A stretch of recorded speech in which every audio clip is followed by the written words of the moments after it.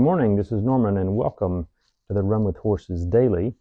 Today I'm in Acts chapter 2, looking at the early church, and it's really kind of neat. In the main Run with Horses podcast, I do a lot longer show and talking about different topics, but right now I'm looking at minimal ecclesiology or essential ecclesiology. What is the essential nature of the church? What is the church supposed to do? What is our purpose, and how are we to do it? And all those questions will be coming down the line, but it overlaps very well with where I am now, just in my daily devotions. I'm reading chapter 2 in Acts. The end of chapter 2 kind of tells what the church is doing as it begins to come together here after Peter's sermon there, and so many people were accepting the message and hearing. They were doing what he said in verse 38, which is repent and be baptized. And then it says in verse 47 that the Lord added to the church daily those who are being saved. Well, what I want to look at today is verses 44 to 47. As they were coming together, what were they doing? And it actually starts a little earlier that. Verse 41 says, then those who gladly received his word were baptized, and that day about 3,000 souls were added to them. So they got baptized right away. But then what? And they continued steadily in the apostles' doctrine and fellowship, and the breaking of bread, and in prayers. That's verse 42. Then fear came upon every soul, and many wonders and signs were done through the apostles. Then what does the church life look like? Starting in verse 44. Now all who believed were together and had all things in common, and sold their possessions and goods, and divided them among all as anyone had need. So continuing daily with one accord in the temple, breaking bread from house to house, they ate their food with gladness and simplicity of heart, praising God and having favor with all the people. And the Lord added to the church daily those who were being saved.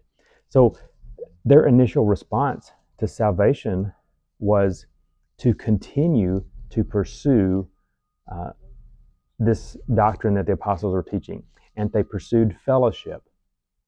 They pursued this time together in breaking bread and this time in prayer together.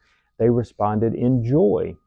So, they ate with gladness. They had simplicity of heart. They showed mercy to people in need. They had this strong desire for fellowship as they continued daily in the temple and house to house. And it resulted in verse 47 in praising God. And really, it should be the same today. All of our response to God should look a lot like this. That's at least what I believe.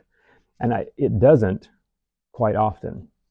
They had a strong desire to know what God had to say and then to do it.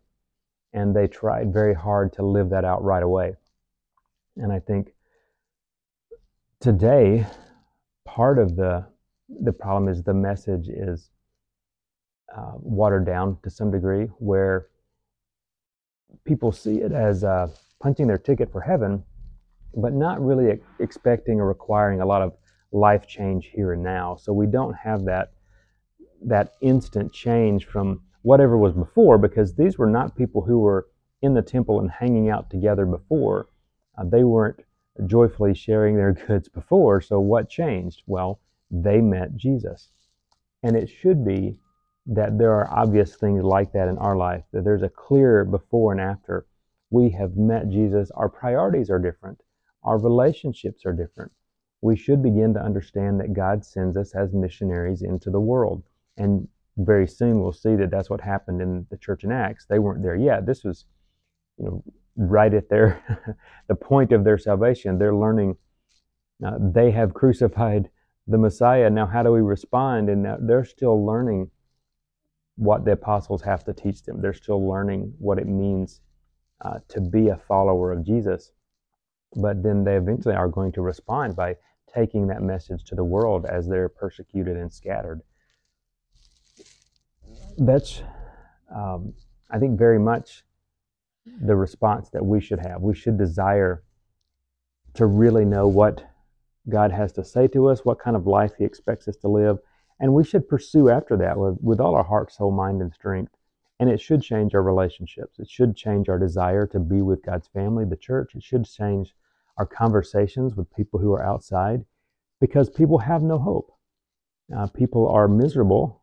It's I don't know about you, but if you just scroll through any social media, people are lifting up standards that are unreasonable. And I don't know. Recently, I came across some pictures of, I suppose they're supposed to be famous people. I'm not sure who they were, but pictures of them when they were in their 20s and 30s, and they were beautiful and lifted up, and then they try to maintain that. So then now they're in their, I don't know how old, 50s, 60s, but they've had all this Botox and surgeries, and they just begin to look like these grotesque aliens.